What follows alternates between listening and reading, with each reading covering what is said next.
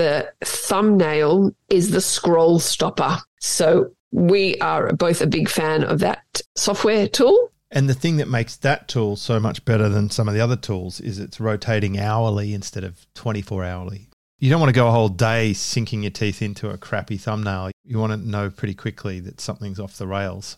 And I suggest you run the campaign where you don't decide what keywords to bid on. Google is deciding what keywords to bid on based on the content on your website. It's a really good way to discover what your target audience is searching for. I'll throw this in here as well, just as a little extra value. We take that YouTube video, we transcribe it, and then we take still shots from it, and we make a big meaty blog post off it for our website. This is James Schramko.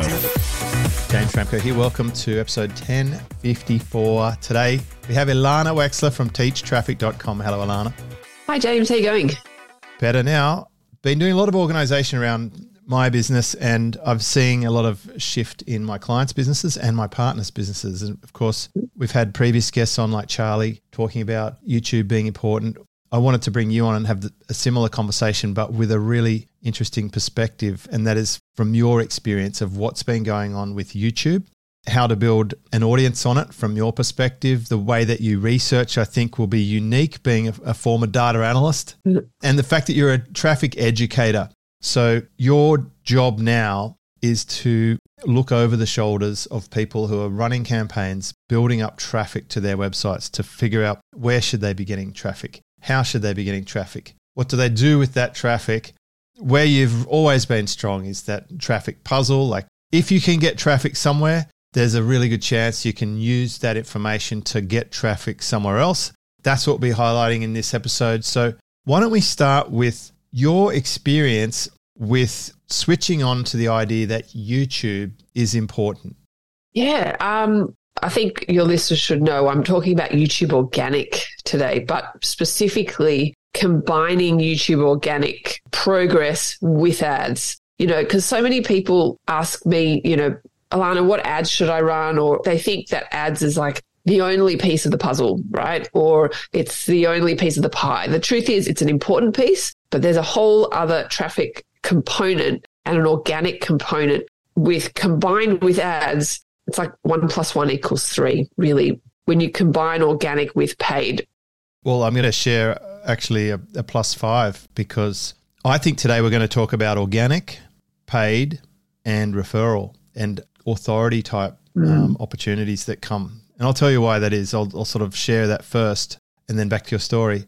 Today I got contacted by someone who is a surfboard shaper, a local manufacturer of surfboards, and he sent me pictures of something he's been building, and he wanted to share it with me. He wanted to actually send it over to me, drop it off for me to try and to share my experience about trying this equipment. So that came about from a YouTube video that I posted and some of the socials that have been shared of local surf manufacturers on my surf brand.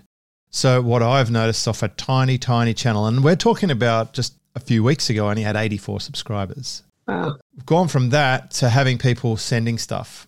So I'm now a surf influencer, which it's kind of hilarious, right? But it's a fact. The fact is, I think we can go beyond just organic audience building and paid traffic on top. I think this actually generates the next level of authority and opportunity.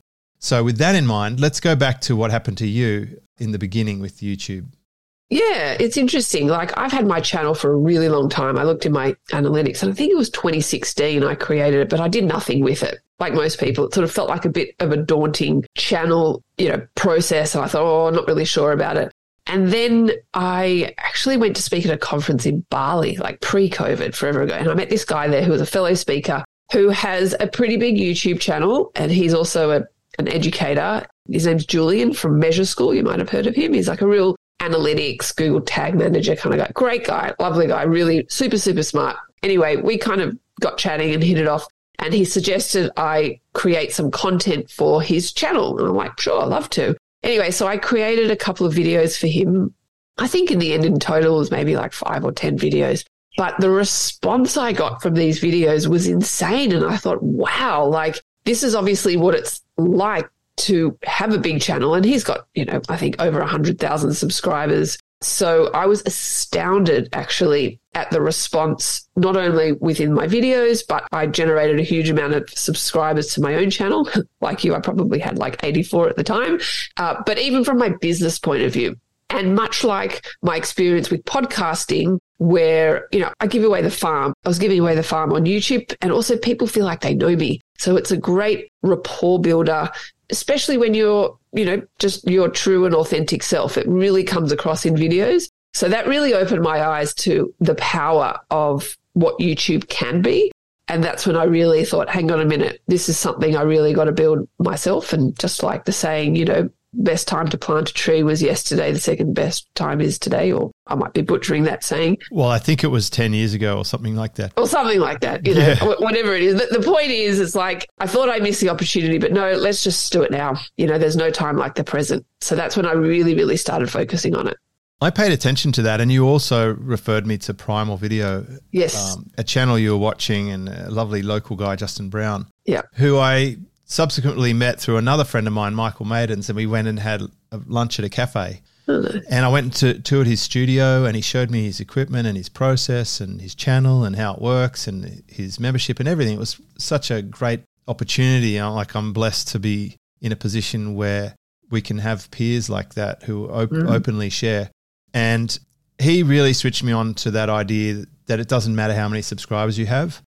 YouTube wants to promote the content if you have the right keyword research. Almost everything he's doing is keyword researched. And he also told me that even subtle changes, trimming 1 or 2 words from a video can dramatically change the watch rate, etc. So he was very sensitive to that because he's amassed a lot of volume and data.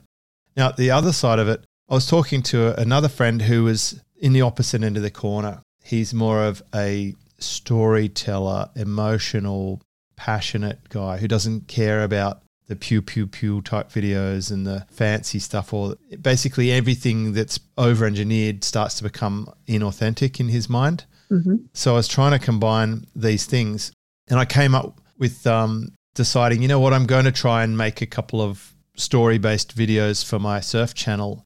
And it started with actually just driving the car to pick up a board and documenting it like a over-the-shoulder thing, and it went really well. And then we upgraded the process to where I actually had a filmer. Oh, wow. My wife, which was really handy.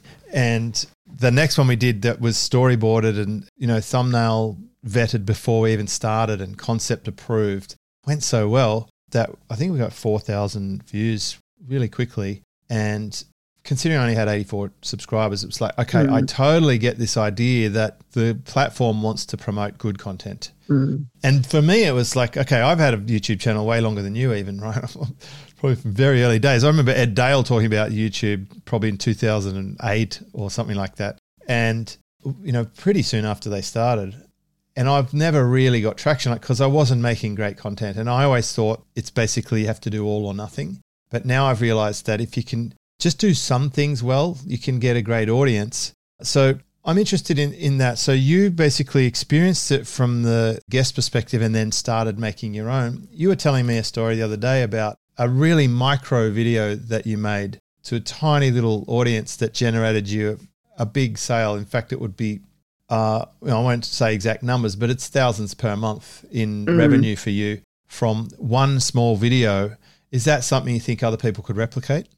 Absolutely. Honestly, I'm blown away. And like you, James, I have a small channel. I mean, I've got more than 84 subscribers. I think the latest count's about 4,000. But by YouTube standards, that's negligible, That's absolutely nothing. And yet, even despite that tiny subscriber amount, I do generate views, also small by YouTube standards. But they're hyper relevant. They're hyper targeted. The videos are straight to the point and they talk exactly to the person's pain point and the information that they're trying to discover. And therefore, those little videos have a compound effect because I've got lots of those little videos really, really add up to an amazing effect business-wise. So one might think, why would I do a video on such a micro niche, or niche for American listeners, topic that you think, who's going to be bothering watching something like this? Odds are those type of videos are going to be really easy to rank for because other people aren't going to bother wanting to create videos like that because it doesn't have the massive amount of traffic volume to it. But that's exactly the point why I do want to, because the small people that do find hyper relevant content on that topic will likely listen to my call to action at the end of the video. So yeah, I am kind of creating niche specific videos, be it plumbers, chiropractors, for Google Ads. And so those people who are typing that type of stuff in then find exactly that content relative to their market and their industry. And they go, wow, Ilana's awesome. What else has she got? Let's get in contact with her. Yeah. And like anecdotally, I was on a coaching call in the last week. One of my clients is in the e-commerce business. He was telling me that his cost per lead has increased a little bit above where he needs it to be really happy and comfortable and profitable. And then he told me that he's spending like $30,000 or $50,000 a month in ads. Mm. And he said, I'm not sure what to do. And I said, well, is someone running your ads? He said, yes. And they're doing a good job, but I'm not 100% sure. And I said, well, it would be a really good idea for you to join teachtraffic.com because for, I don't know what it costs, a few $100s a month or even $1,000 or $2 a month, depending on what level, you can have someone who is a data analyst, cross-traffic specialist looking at your campaign to say, oh, well, this box, you should untick this box, or you should create a new audience segment here or replicate that campaign, or you should consolidate these, or this one here is where all the budget's going, but it's not generating you any sales. They'll be the first to say whether you have your conversion tracking set up properly, whether you've got opportunities to cross-pollinate a different advertising medium. And so you would get a huge return on investment. Mm. And basically, if you could just dial that cost per lead down a few dollars, it would cover itself instantly. Especially spending at that level. Yeah, I like to think of myself as like the second opinion doctor. Exactly. It's like the most important feature that I offer is my sounding board. Yeah. Just someone to chat to who actually gets it. And, a fellow alien, so to speak, in the world of humans. But if I can send that person to a video that you've made for an e-commerce person who spends $30,000 a month, whose lead cost is a little bit too high, then that is actually the conversion piece that is going to make such a difference because it's, I can say it, but then if they can see it and get that demonstration, if you like, it reminds me of a test drive in a car. Someone can actually test drive you on YouTube and see what you're all about. And you're actually doing quite technical over-the-shoulder videos in some cases, right? Yeah, I am. But I mean, that's my market, right? Like, yeah. My ideal customer is somebody who wants to roll up their sleeves and learn how to create campaigns themselves so that they don't need an agency. So that's not everybody's market. That's just so I create videos that are helpful and help them achieve a certain goal, and they do. So then they think, great, what else can I learn from Ilana that I'm not otherwise implementing? But yeah, but I would say for most people, other people's channels, it doesn't have to be technical content. It's just that's the nature of my audience and the help that I provide people. And I think you can lean into different types of content even in different channels. So in the surfing market, there's a bunch of channels that do footage of people surfing. And then there's more technical stuff like shapers, just filming them shaping a board in the shaping bay with no surfing, or a latest fin release with someone talking about the fin with no surfing in it. I don't have a lot of surfing footage of me, and I'm not a great surfer, so I tend to lean more towards me just discussing equipment. But that is a big part of the niche. And the thing I'm offering is showing them I've got access to equipment they haven't tried, so I'm like their next best chance of understanding what it might do before they make that purchase. So that's worked well. I know you've identified, as I have, like you and I have been talking a lot about YouTube. Our friend Zach Mason's also been stirring us up a bit, looking into market research, encouraging us for thumbnails and split testing and everything. And it's forced me to go back to drawing board and completely redesign my whole content map, of which I've released a playbook inside my membership.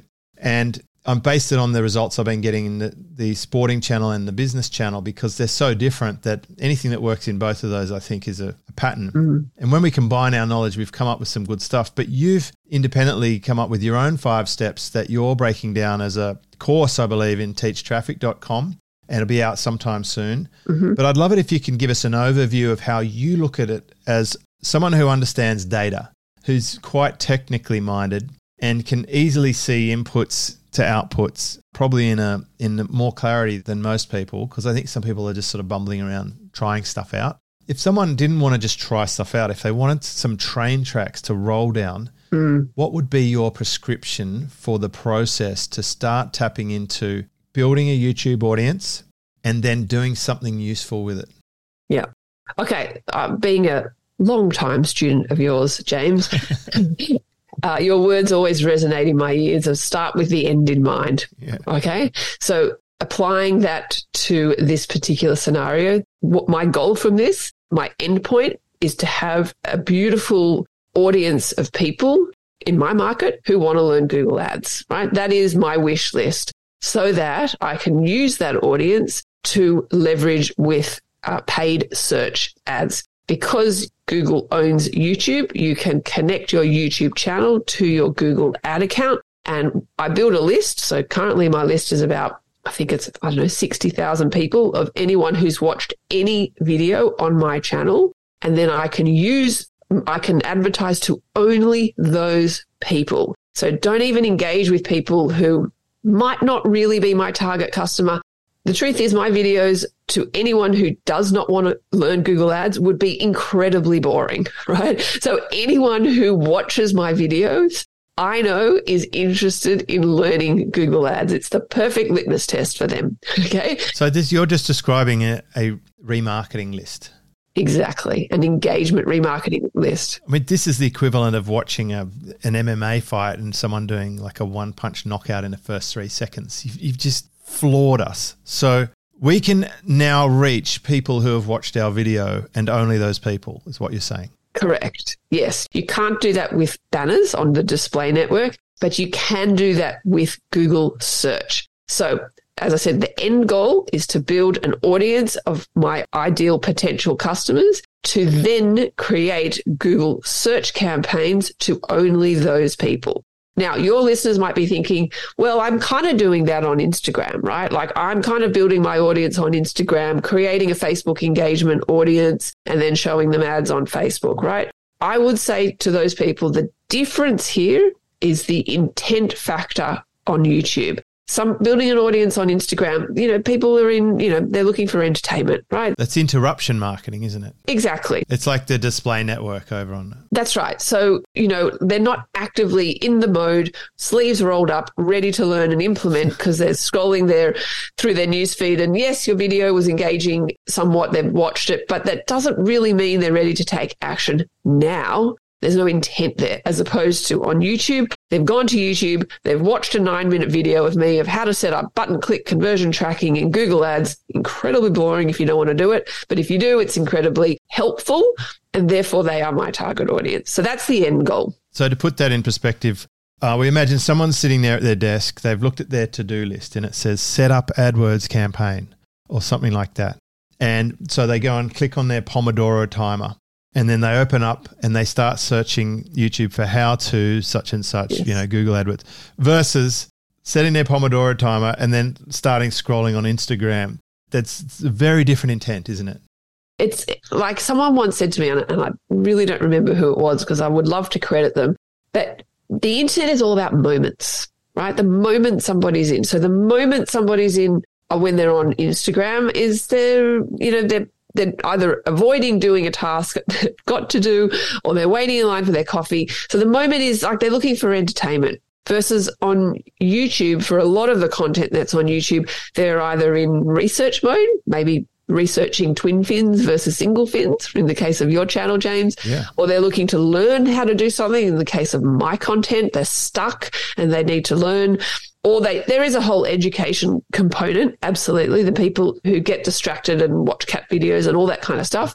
But if anyone watches one of my videos, I know that they want to learn Google Ads because you just, A, wouldn't find it, and B, wouldn't watch past 5 seconds. It's not something that's entertaining. So if intent is important, I imagine that's made its way fairly high up your list of things that you need to take into account.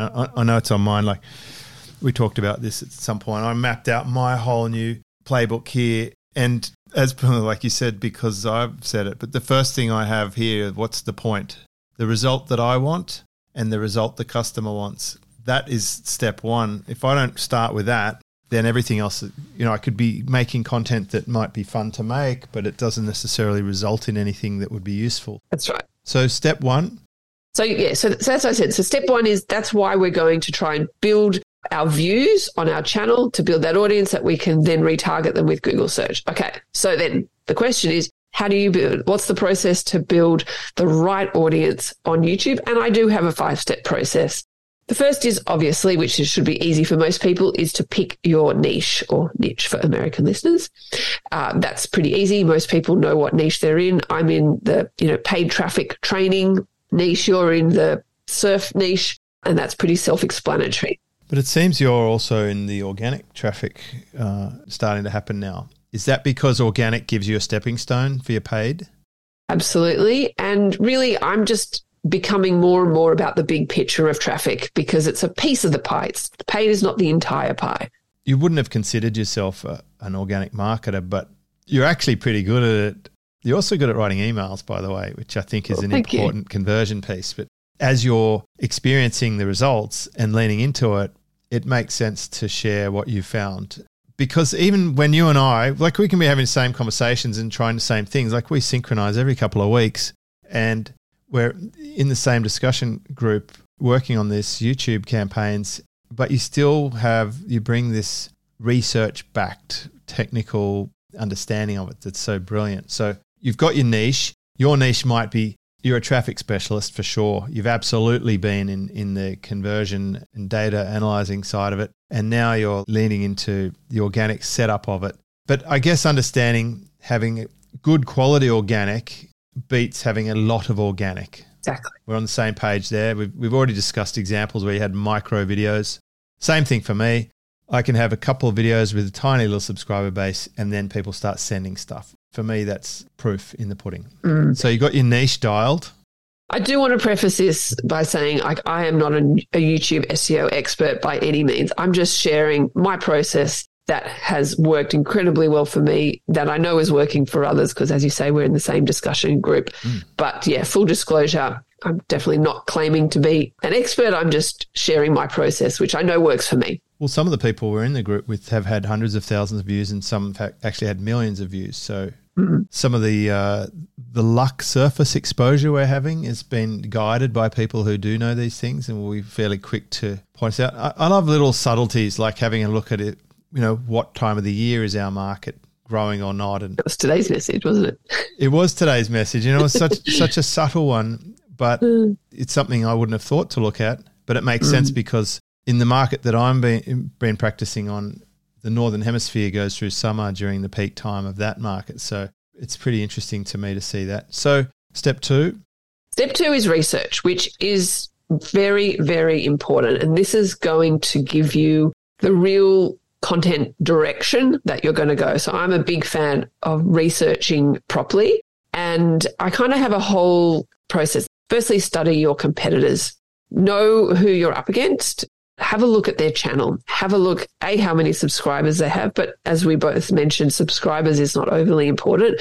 Have a look at their videos to see, across the board, how many views are they each getting generally? Do they have any specific videos that have done ridiculously well versus others? So are there any what's called breakout videos? So you got to really understand your competitors. The next is I like to do a bit of a content brainstorm process and I'm sort of in the process of building this out for my course, but essentially you got to think about the various components of your market. So what does your market want to achieve? So if you could wave a magic wand for your ideal customer, what does that look like? So in my industry, it would be to get paid ads profitable, to, really master Google ads, to generate more leads and more sales online and all that kind of stuff, right? Think about what they want to learn, what keeps them up at night, what are they trying to do, what are their pain points and challenges. So for my market, it's people who are spending a whole bunch of money and not generating any leads, they're wasting ad spend.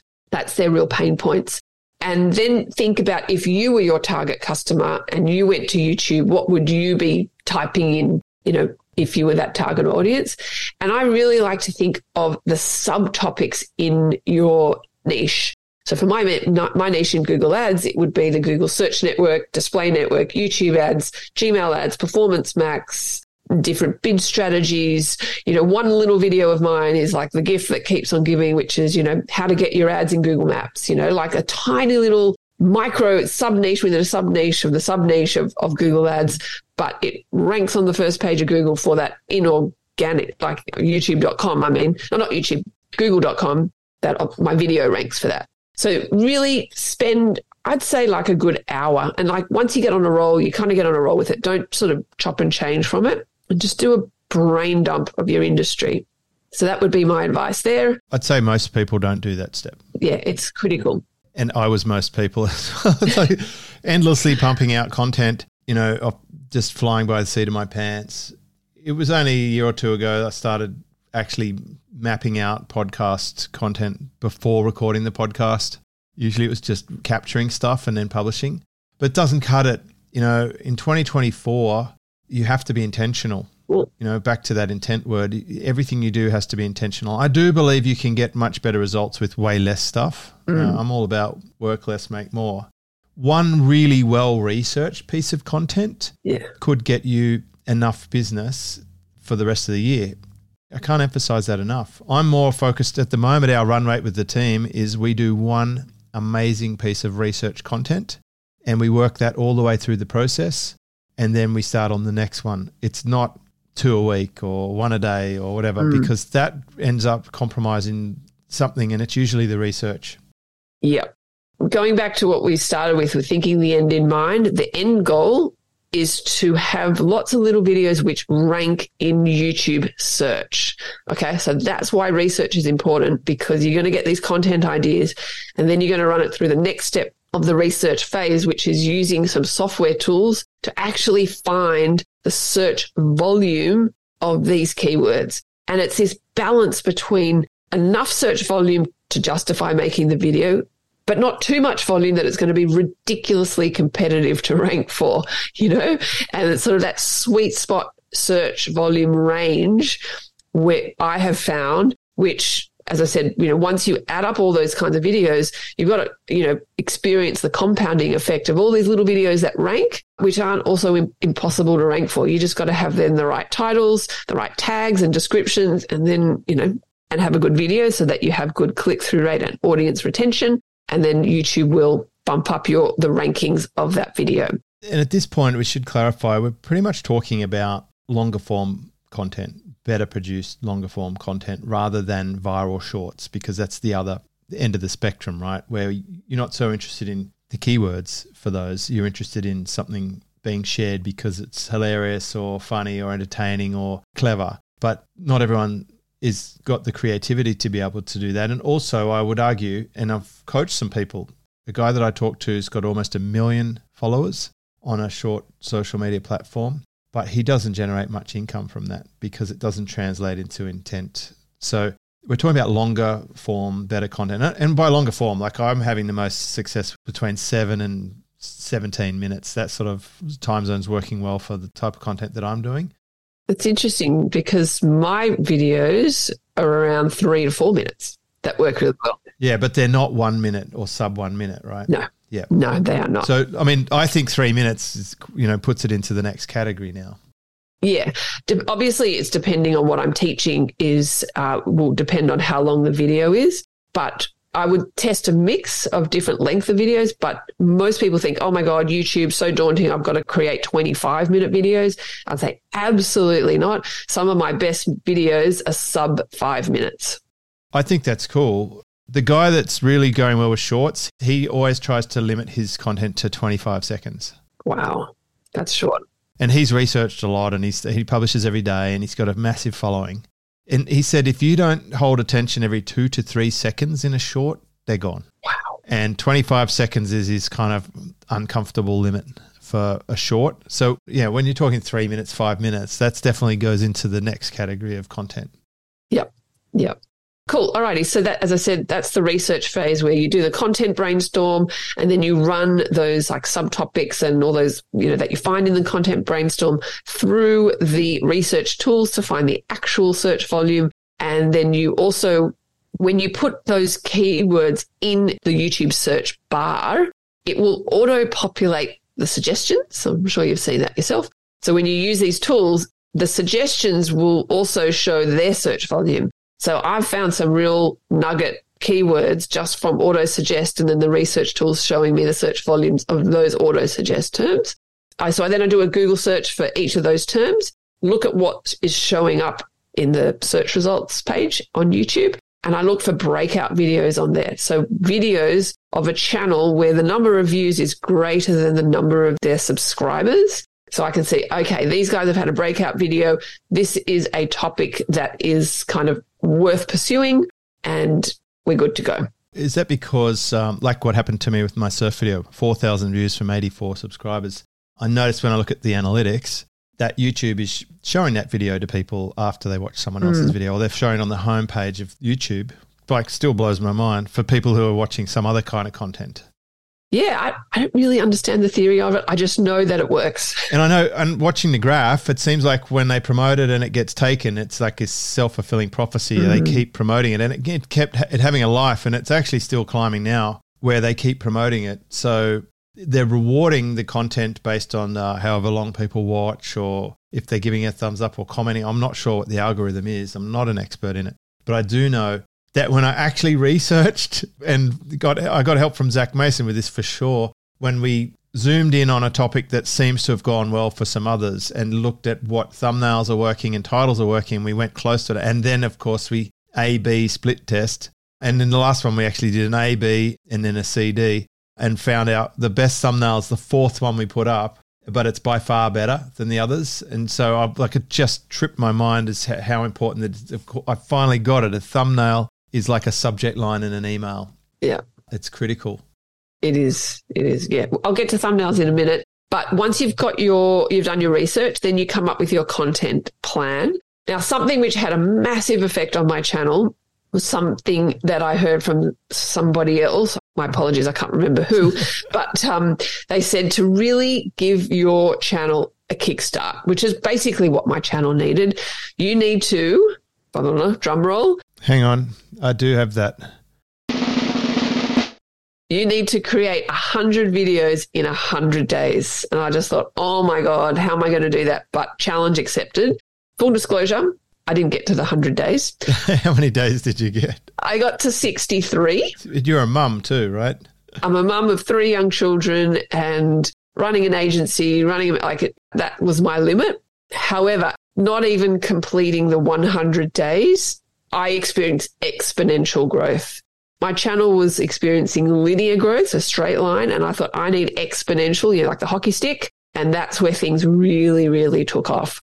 So I would say plan for that, so bank some videos with the intention of, if you can possibly do that. I understand not everyone can. Maybe you even only do it for 50 days, but it gave my channel a massive, massive boost. Now we should talk about the actual videos. And this is kind of what I learned when I did that guest video on that big channel. They massively coached me on how to create good content videos. I feel like that's probably more important even than the volume. Yes. Because, my original channel, I have 6,000 subscribers over like 14 years or something long term. But never, the biggest video I ever had, and it probably only had 50 or 60,000 views, which was like the Ikigai one. But I'm sure the videos were, and here's the irony. That one video was one that the team researched the concept and then I just read. And I think it's just a static picture from memory. So it was like the most researched of any of the videos we did, and it wasn't by me. But in my surf channel, what I have seen is a huge breakout with just one video every 10 days or so. So it's like I didn't need to do 100 videos. I need to do like 3 videos to wake up that channel and to make it start performing. So I reckon this thing you're about to share with us is probably the most important feature after the research. Yep. Okay. So you have an introduction. You basically have the 3 kind of core components of a video are an introduction, the body of the content, and then your kind of outro or conclusion or call to action. Kind of think of those 3 components. Your introduction, they were ruthless with this, cannot be more than 30 seconds. If I was 31 seconds, I'd have to redo it. They were absolutely ruthless. I thought, okay, that's obviously important. So it can't be more than 30 seconds. And I have to, in the first 3 seconds, say exactly what my video is going to be about. I don't start with introducing myself or anything like that. So let's pretend it's, how to show ads in Google Maps. I would start by saying how to show your ads in Google Maps. And I would do it so they know exactly what they're going to learn. I would also have a quick mention to like and subscribe. And let's say you're doing a video on, the 5 Google ad optimizations every account must do. I would say, make sure you stay through to the end of the video because I also throw in a bonus tip as well. So you open up an open loop to the end. Correct. Because you need good audience retention. You need to get people staying through to the end of the video. So you need to have some kind of, as you say, open loop or hook to get people to stay through to the end of the video. And that's also why, if you've got like 5 steps or 10 steps type videos work really well because people want to know what each of those things are. They can't finish at 2 or 3. They can't finish at 2. Exactly. It's like in my Fin video, I said later on in the video, I'll share with you my favorite Fin. Exactly. From all of these. So like we're going through all the different ones and then they don't know which one of those is my favorite. That's right. Until later. And I learned from doing some short video training, as soon as you deliver that payoff, they're gone. Like even if you have an outro splat, they're gone before that even hits the second beat. They're just. That's right. As soon as they get the payoff. That's exactly right. So you have to put that at the end, but you got to tell them it's coming so that they hang around for it. Yep. Then you've got the content part of your video. Obviously, that's pretty self-explanatory. Just don't waffle. Just get straight to the point. Show people exactly what they want. They're there to learn because, as you say, they will leave straight away if they feel like you're kind of dragging your feet with the content or, what do they say? That's what Justin said. Trimming words made a huge difference to the retention and that we have to go back through the content and look for any dead spots and remove them or they will sink the video. Exactly. And then the last part of your video is a really, really quick call to action. Once again, no more even I'd say than 15 seconds at most. And once again, reiterate, like and subscribe or whatever is also the call to action to, go to my website, teachtraffic.com or whatever would be the call to action. So one type of video that I've done is I've got a lead magnet on my website, which is called the Google Ad Gotcha Guide, right? And I would grab one of those Google gotchas, be it, a sneaky setting to disable the display network when you're running a search campaign, whatever. So I would strip that one out and I would explain it. And I would say, these are just one of the type of Google gotchas that are around. I've got this free guide you can download and I show them what it is. So I kind of like give them away one. The power of demonstration. Exactly. The power of demonstration. Tell them there's 13 others to also download. So there's a call to action there. And that is very effective as well. Also, good titles and descriptions. And you and I, James, know how important this is. The titles need to explain to really hook them. But the thumbnail is the scroll stopper. Is, as you say, it's that subject line in the email. If they don't stop, they whiz past your video, then they're not going to even click on the video and know how amazing your content is. So we are both a big fan of that software tool. Was it called thumbnailtest.com or something like that? Yeah, something like that. I like that. We're so casual with it. Something like that. Thumbnailtest.com. Yeah, I just checked. Did you check? Yeah. I just checked. And, it's really, really indicative that when you split test 2 different thumbnails, the metric that the software producer says determines which one is your winner is the calculation of click-through rate times average view duration, which is the retention. So that's why it's so important from YouTube's point of view to get people to click on your video and then actually watch your video. And the thing that makes that tool so much better than some of the other tools is it's rotating hourly instead of 24 hourly. Correct. Because you don't want to go a whole day sinking your teeth into a crappy thumbnail. You want to know pretty quickly that something's off the rails, depending on the volume that you're getting. That's right. And then, so that's basically the process. And then once you create your beautiful audience of exactly who is your target customer, my recommendation is to do 3 different types of search campaigns in Google Ads. The first is a brand campaign because you will generate brand traffic from it. And then the purpose of that is to send them to a page that you have control over where you send that traffic to. So in my case, is that someone searching for my name, like the campaign that you set up for me? Or Blink Search. Yeah, or for that one, for sure. And the goal would be, so you might say, well, why would I do a brand campaign? I'm probably showing up organically for that. Well, I think other people would be trying to show up for my brand, so I'd want to block them at least.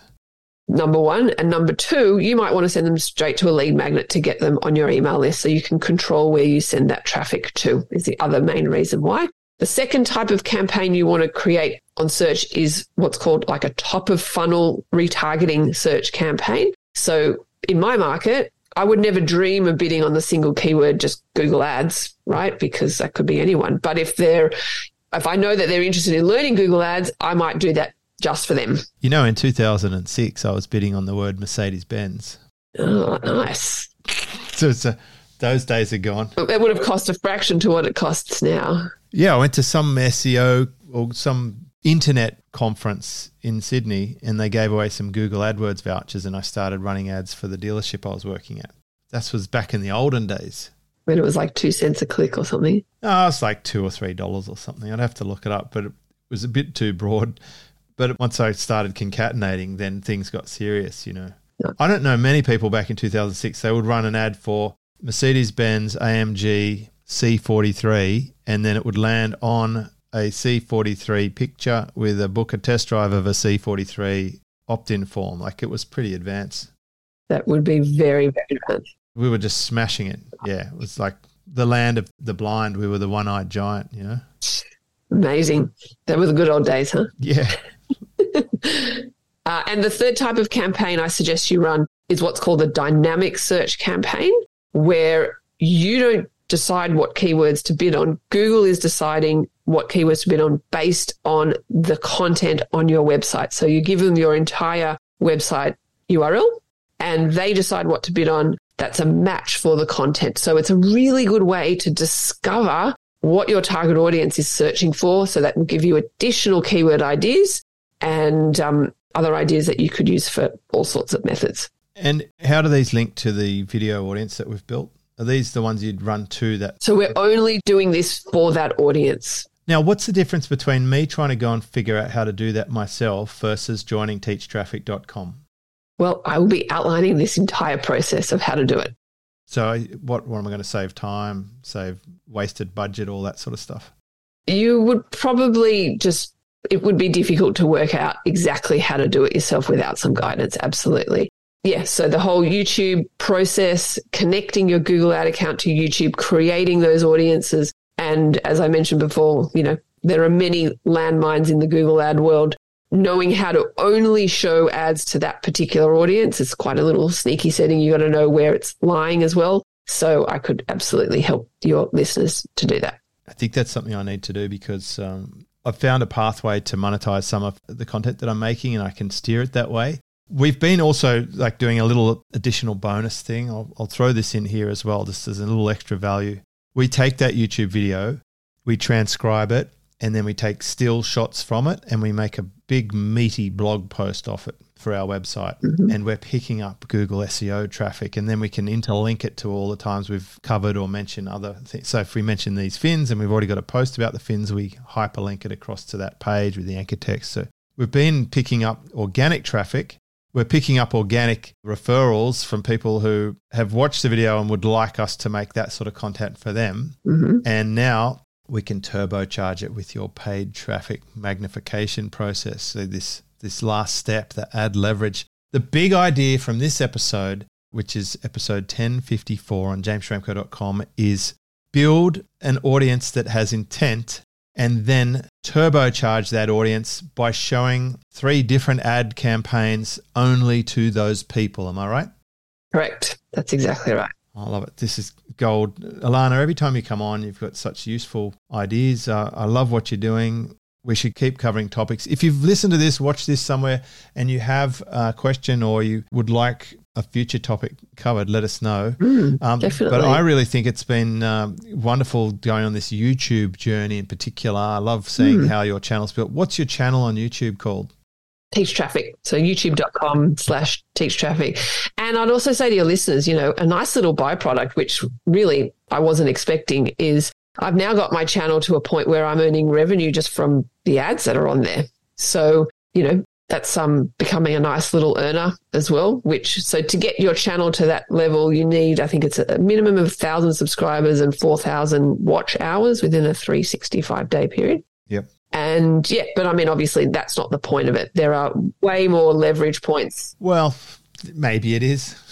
If one day you go to Instagram or Twitter or X or whatever they call it these days, or my website, and it's just blank or gone, it just means my ad revenue on the surf channel has reached the point where I just don't want to do it anymore. Because honestly, that would be a fantastic little. I think that's one of the most leveraged ways to make an income as a creator if you were smart enough to do that. And some of the people we're running with do that. That's their entire existence. Exactly. Just generating millions of views, scraping that internet income. Now, I would always say don't be single source dependent, but if I am generating money that way, it's going to go back into investments that then fuel income. So that's just the extra step I would put into that business model. But absolutely. Thank you as always, Ilana. I'm stoked, and let's see if teachtraffic.com can get a few more people turbocharging their YouTube audiences. Yeah, for sure. Sounds good. Thanks so much for having me on, James. Always. This is James Schramko.